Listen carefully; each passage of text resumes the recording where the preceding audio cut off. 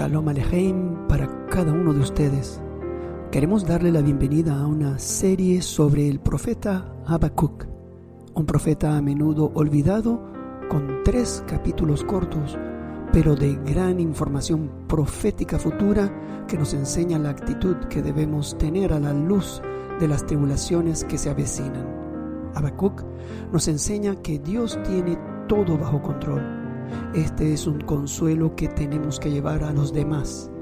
Este estudio es impartido por el líder mesiánico Jacques Isaac Gabizon, pastor y maestro de la congregación Beth Ariel en Montreal, Canadá.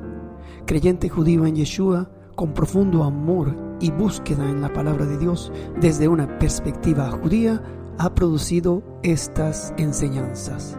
Ahondemos en este gran libro creciendo en un gozo interior para que, cuando haya calamidad, podamos decir como Habacuc que, a pesar de todas las vicisitudes y menguas, nos alegremos en Jehová y nos gozaremos en el Dios de nuestra salvación. Los invitamos pues a escuchar estos mensajes que fueron traducidos del inglés para bendecir a nuestros hermanos de habla hispana. Sean bendecidos al escucharlos y Shalom. Habacuc Parte 3, segmento entre el capítulo 1, versículo 12, capítulo 2, versículo 3, 27 de enero del 2024. Shalom, shalom y bienvenidos a nuestro servicio del Shabbat. Una vez más, bienvenidos a este Shabbat. Se llama Shabbat Shira, Shabbat de canto. Un día muy alegre en las sinagogas hoy en todo el mundo. El título está tomado de la Parashat de hoy, en Éxodos capítulo 15, donde encontramos la canción de Moisés, que también se conoce como Shirat Hayam, la canción del mar, porque se cantó después que el mar se abriera y los israelitas lo cruzaran. Debió ser un milagro tan poderoso y una confirmación de la presencia de Dios, ver el mar dividirse y permitir que entre 2 y 3 millones de personas cruzaran la tierra seca. Esto hizo que Moisés y todo Israel cantaran en acción de gracias al Señor. Hoy en día, muchas sinagogas señalan esta ocasión con celebraciones y cantos. De la Haftará, es decir, de la sección de los profetas, se lee también la canción de Débora en Jueces capítulo 5, otro canto de gran victoria ante los enemigos. En ambos casos, Dios intervino para liberar a Israel de la opresión. Con Egipto, bajo el control de Faraón, esta opresión fue el primer intento organizado por un Estado para aniquilar a los israelitas, incluso antes de que se convirtieran en una nación. El antisemitismo comenzó hace unos 3.500 años. Y luego, una vez en la tierra y bajo la autoridad del rey cananeo Sísara, que oprimió a los israelitas durante 20 años, se entona este segundo cántico de Débora. Una vez más, y quizás más que los otros años, estos 2 pasajes que recuerdan la protección de Dios en tiempos de calamidad y deben significar tanto para los fieles en las sinagogas de Israel hoy en día, ya que la nación realmente necesita liberarse de esta situación de guerra actual.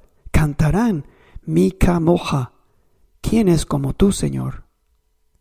Y otra noticia que quiero compartir con ustedes antes de adentrarnos en este gran libro de Habacuc. La semana pasada, la Asociación Boletín de los Científicos Atómicos dijo: el reloj del juicio final está preparado o puesto a 90 segundos para la medianoche. Esto fue fijado así el año pasado y la semana pasada fue revisado y se dejó en 90 segundos antes de la medianoche. Esto no es según la profecía bíblica, sino según el mundo secular, según diferentes eruditos científicos de todo el mundo. Y no son optimistas. La Asociación Boletín de los Científicos Atómicos fue fundada originalmente por Albert Einstein y Robert Oppenheimer, un hombre familiar para muchos, porque hay una película que se estrenó sobre su vida y obras relativas a la creación de la bomba atómica. Y si el reloj no se ha movido para este año, se apresuraron a decir, nuestra decisión de dejarlo a 90 segundos no debe tomarse como una señal de que la situación de la seguridad internacional se ha relajado. Por el contrario, los líderes y los ciudadanos de todo el mundo deben tomar esta declaración como una dura advertencia y responder con urgencia, como si hoy fuera el momento más peligroso de la historia moderna. Y así, hoy en día las cosas son tales que la ciencia, sin saberlo, va de la mano con las profecías. Pero aquí hay una gran diferencia. Mientras estos científicos solo nos dicen lo mal que está el mundo, la Biblia lo hace añadiendo una gran esperanza, la bendita esperanza, la venida del Señor. Así como Él vino por los israelitas tantas veces en la historia, así vendrá para asegurar la existencia continua de este globo. Abramos pues nuestras Biblias en este gran libro de Habacuc. Esta porción de las Escrituras pone de manifiesto una formidable conversación entre un hombre y su Dios. Resumamos lo sucedido hasta ahora. Habacuc estaba muy afectado por el mal que presenciaba, pero también lo estaba Dios, que incluso ahora está muy perturbado por ello. Y así, en el texto, los encontramos dolidos y heridos al ver tal decadencia y tal anarquía. Y cómo Habacuc es testigo de los dolores crecientes de la gente en su sociedad y de la prosperidad creciente de malvados a expensas de la verdad y de la justicia. Se queja a Dios, quien le responde. Sin embargo, la respuesta de Dios fue más allá de los problemas locales de Habacuc. Y aquí es donde le muestra cómo tratará con el mal en general y finalmente, y muy pronto, cómo le pondrá fin por completo. Es entonces cuando el Señor da a Habacuc una poderosa visión de los futuros juicios contra el mal. Y allí el profeta no solo aprende que los actos de anarquía no debían quedar impunes, sino que quedó tan impresionado por la visión, pues vio que el mal, el núcleo de la rebelión, es ante todo contra Dios, que el pecado y el mal es primero contra Dios. Esto le afectó mucho más. Y aquí es donde empezamos a ver el verdadero corazón de un profeta. Aquí es donde de alguna manera, de forma abrupta, casi que interrumpiendo a Dios, dice lo que leemos en Habacuc, capítulo 1, parte del versículo 12 y 13, leyendo de la Biblia de las Américas, dice: ¿No eres tú desde la eternidad, oh Señor Dios mío, Santo mío? No moriremos. Muy limpios son tus ojos para mirar el mal, y no puedes contemplar la opresión. Vean de nuevo cómo habló de Dios diciendo como Dios mío, Santo mío. Es un derramamiento de amor y profundo respeto por su Dios. Lo más probable es que Habacuc era sacerdote en el templo y experimentaba, sabía lo santo y puro de Dios a través de todos los complicadísimos rituales que debía observar. Vio cómo era casi imposible que alguien entrara en el lugar santísimo, donde estaba la presencia de Jehová. Solo el sumo sacerdote, y una vez al año en condiciones muy rígidas y preparaciones minuciosas, podía entrar en el lugar santísimo. Y al leer estos segmentos de Habacuc, en la visión, él vio el desafío de esas criaturas, hombres y ángeles caídos, que desafiaban al Dios de Israel. Pero Habacuc no es el único que muestra un amor y un respeto profundos por Dios. Muchos más han tenido la misma comprensión, reacción, cuando la santidad de Dios fue deshonrada. Podemos verlo en la vida del joven David, cuando desafió la muerte porque estaba muy dolido por Dios. Cuando los ejércitos filisteos produjeron un gigante, Goliat, que infundió miedo a todo el pueblo de Israel, David se levantó y preguntó, leyendo de la Biblia de las Américas, ¿quién es este filisteo incircunciso para desafiar a los escuadrones del Dios viviente? Esto está en 1 Samuel capítulo 17, versículo 26. La palabra desafiar en la Biblia de las Américas o provocar en la Reina Valera 1960 son las traducciones al español de la palabra hebrea jaraf, que significa tratar con desprecio, considerar de poco valor, pues esto es lo que el pecado y el mal hacen contra Dios. Esa fue la manera de David de decir, ¿cómo puedes burlarte de mi santo, mi Señor y Dios? Este es un versículo que debemos memorizar, porque ningún enemigo puede prevalecer contra nosotros cuando el Dios de los ejércitos está de nuestro lado. Y así, el tamaño y la arrogancia de este insignificante gigante, Goliat, no hicieron mella en David, que con una piedra lista derribó para siempre. Al igual que esa pequeña piedra que destruyó la gran estatua del sueño de Nabucodonosor, que representa los reinos del mundo en Daniel capítulo 2.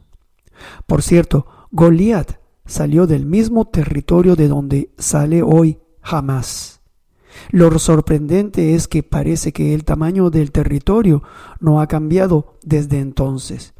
Y la reacción de Habacuc también se parece mucho a las respuestas que encontramos en los salmos de David, como en el Salmo 139, donde habla de la omnisciencia de Dios, de su poder creador manifestado en la concepción y formación del humano en el vientre de la madre, y muchas maravillas más.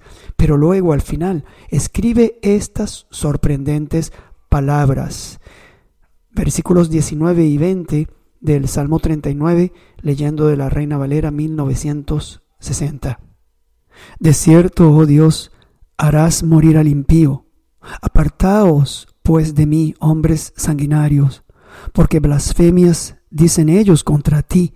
Tus enemigos toman en vano tu nombre. ¿Por qué este cambio tan repentino al final de este salmo? David estaba tan herido por la santidad de Dios que oró para que cesaran esos insultos y afrentas contra nuestro Dios.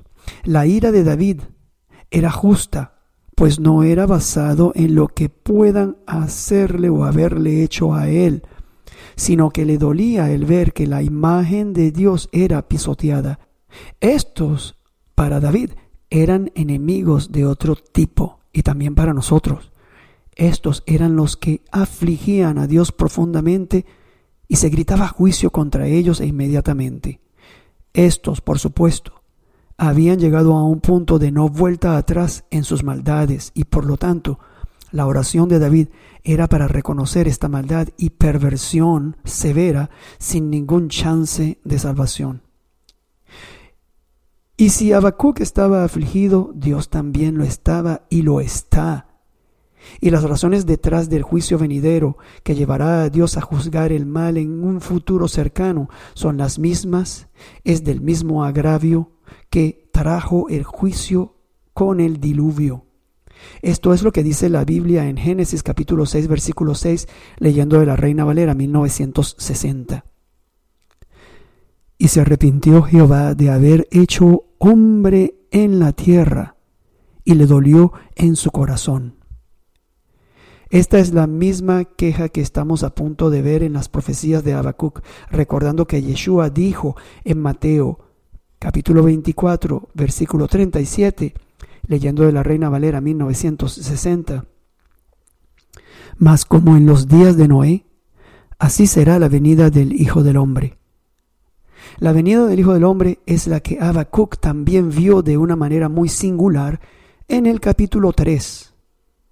Y así, en los versículos siguientes y en la segunda respuesta de Dios en este capítulo, aprenderemos mucho más sobre el amor y la santidad de Dios y cómo el mal puede traer un muy bajo a las criaturas desafiantes, sean hombres o ángeles.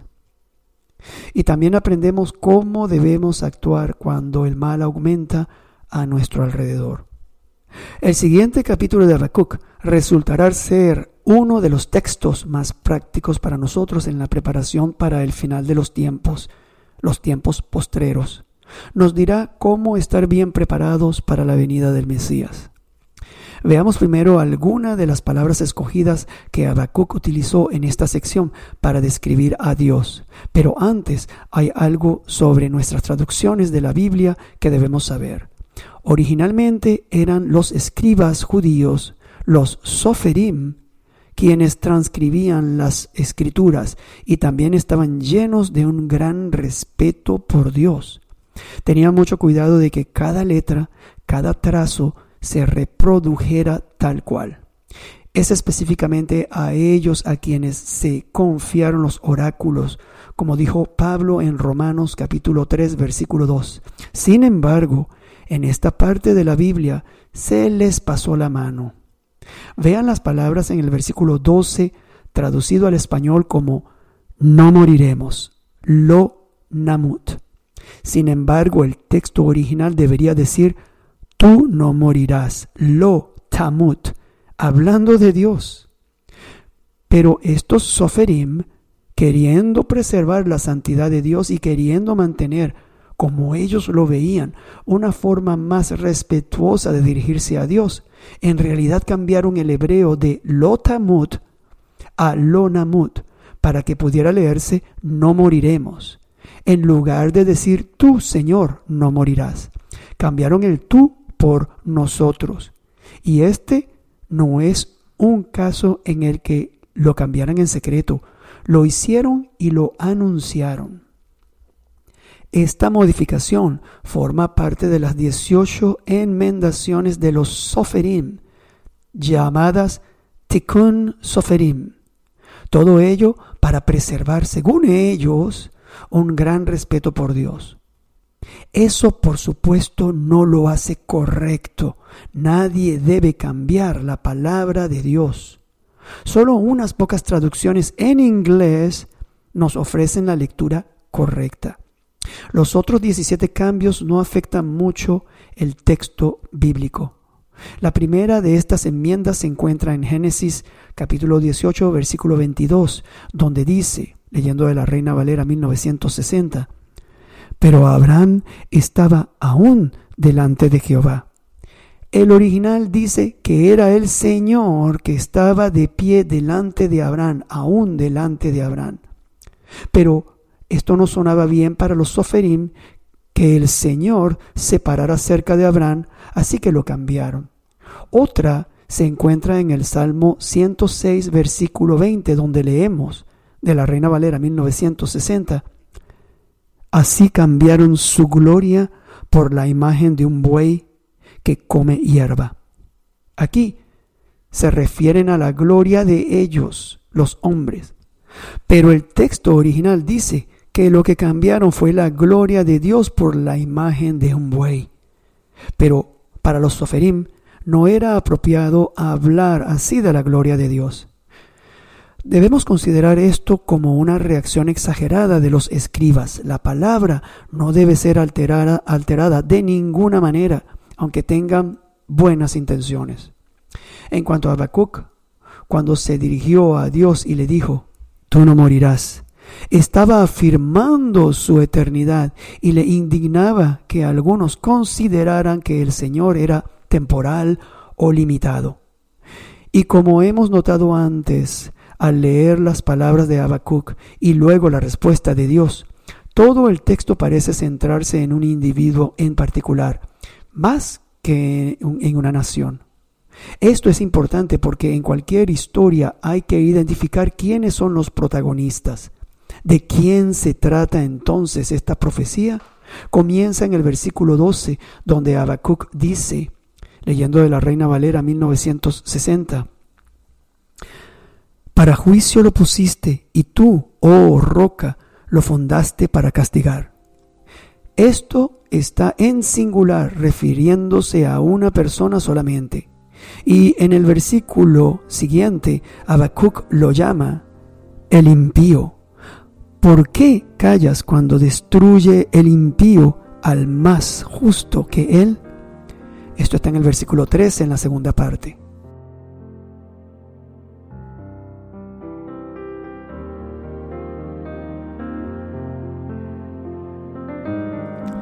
Esperamos que hayan sido bendecidos al haber escuchado este estudio de la palabra santa en el libro de Habacuc.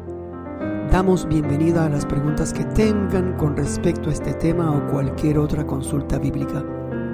Pueden ponerse en contacto con nosotros a través de nuestro correo electrónico betariel.hispanos@gmail.com. Esto es betariel.hispanos@gmail.com y nos pondremos en contacto con ustedes tan pronto como sea posible. Por favor, oren por este ministerio mientras avanzamos juntos en estos días postreros, declarando en voz alta para hacer que la palabra sea escuchada y ser diligentes al obedecerla. Bendiciones en el nombre de nuestro Mesías, Yeshua. Shalom, shalom.